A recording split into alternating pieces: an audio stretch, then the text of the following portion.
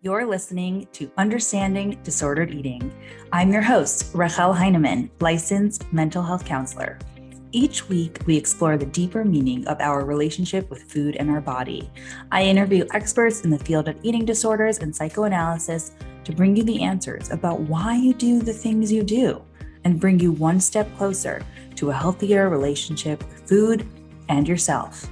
All right, let's get started. Hello. Episode 66.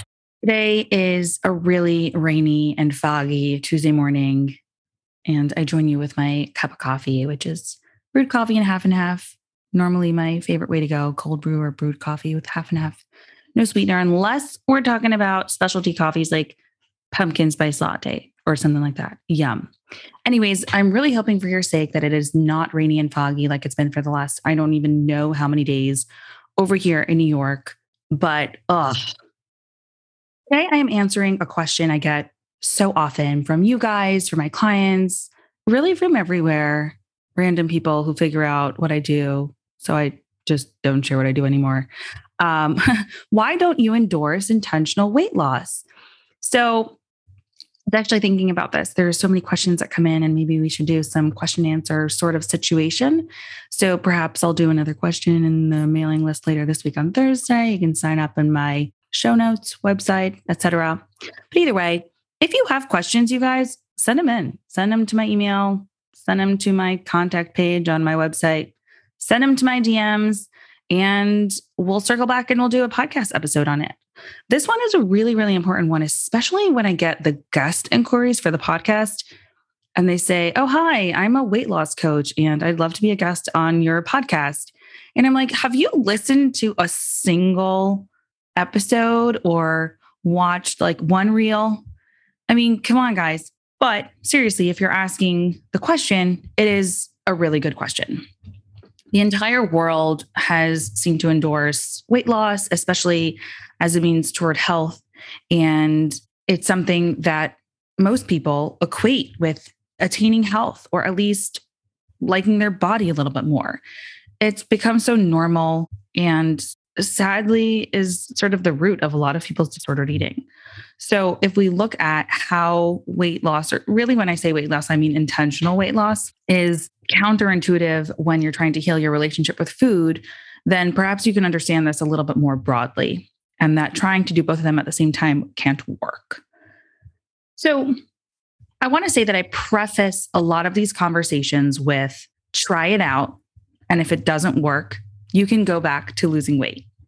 I'll circle back to this point a little bit later, but what I mean by that is they both can't exist in the same world. You can't be trying to lose weight and work toward healing your relationship with food. It doesn't work. It never does, and it can't. Sure, you can heal your relationship with food a little bit. You can increase your consistency with food. You can tap into a little bit more of your hunger and fullness cues. But ultimately, when we're looking at that last X percentage of healing your relationship with food, the getting rid of obsessions and food rules and anxiety around food, that stuff is never going to go away if we try to insert intentional weight loss. So let's think about why somebody would want to lose weight. I think they're coming at it from two different angles, which ultimately in my mind are really intertwined. But here are the two angles. So either somebody isn't happy with their body and they want to shrink it or sculpt it, or I don't know, whatever word you want to use today, or for supposed health reasons. Say their doctor says, you're a little overweight, you can lose whatever pounds, so you should lose weight for your health, of course. So there's two separate things. There's more of an aesthetic, and then there's more of like a quote, scientific health. I have to for my well-being sort of thing. So let's break it down. We'll talk about body image and not liking how your body looks first, and then we'll go into the other piece. If your overall goal is to manipulate your body in order to shrink it, then the goal of your food or your intake and your movement will ultimately be that. Even if we sugarcoat it with different reasons, oh, I want to heal my relationship with food, blah, blah, blah. Ultimately, if that's your goal, that's going to be driving your decisions. Now, with intuitive eating, and when I say intuitive eating, it's not really the only way to heal your relationship with food. I think to me, it's been the direction that every single person I know healing their relationship with food has entered into some sort of intuitive eating way of life. That being said, of course, there's a lot more structure to eating before we can sort of incorporate a lot more of intuitive eating, but that's another conversation. With intuitive eating, or even just making sure that you're eating enough, the whole point is that it allows your body to settle at where it wants to be when it's being fed enough. Every single person has a set point or really a range of weight that their body settles at when they're eating enough food. That set point or set range is not what we want it to be, but it's just sort of what our body wants it to be. And it's largely decided by genetics, which is, not really in our control.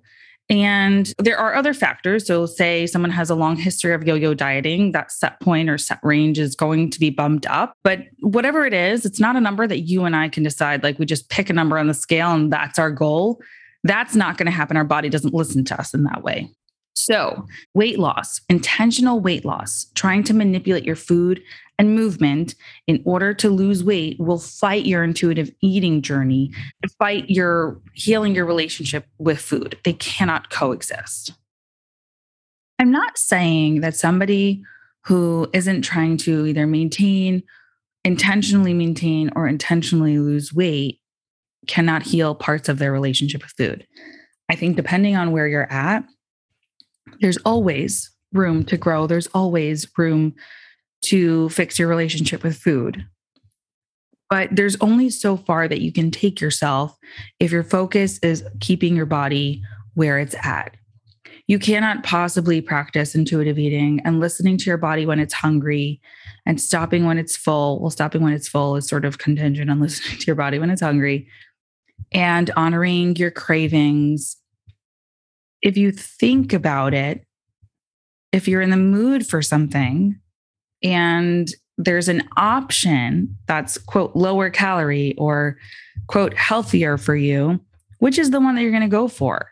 And that sabotages your intuitive eating journey if you're not completely honoring all of your cues and your cravings and going through all of the intuitive eating steps. There are 10 of them. There aren't just one or two.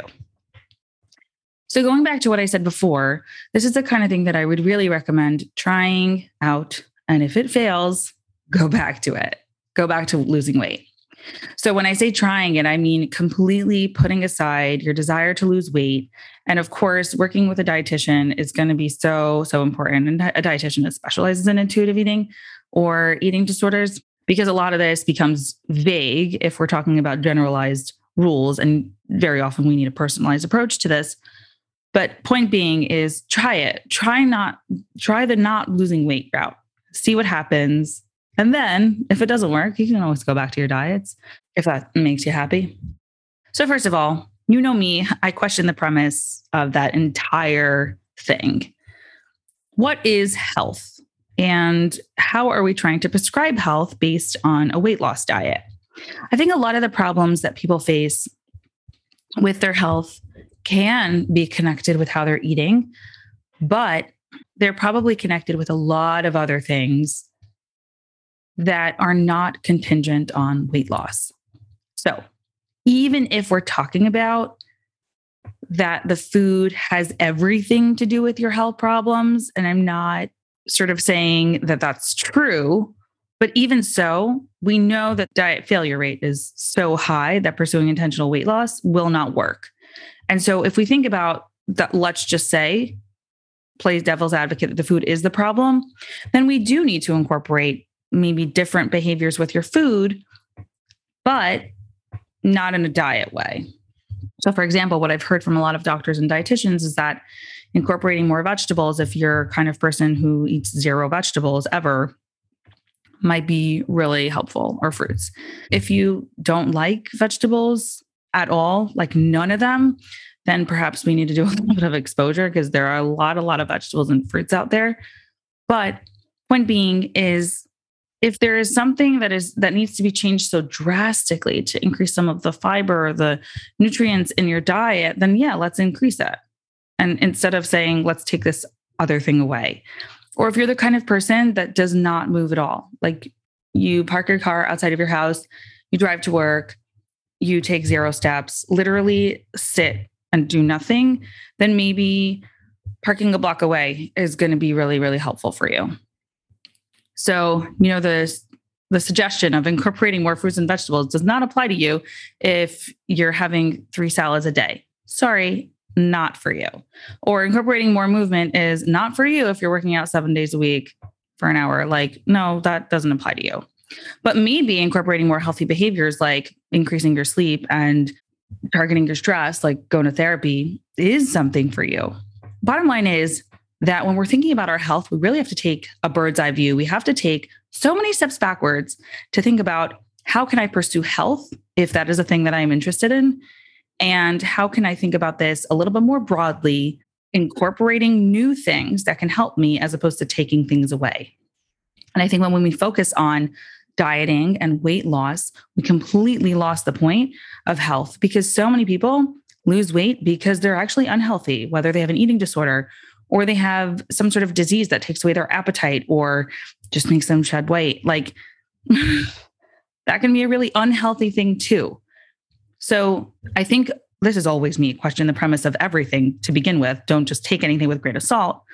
But I will say that a lot of this stuff, these recommendations, just because you've heard it, just because a nutritionist has said it, and just because every single person at work has said it, doesn't mean that it's true. So I guess the next time that somebody reaches out to me and says, oh, can I be a podcast guest and I'm a weight loss coach?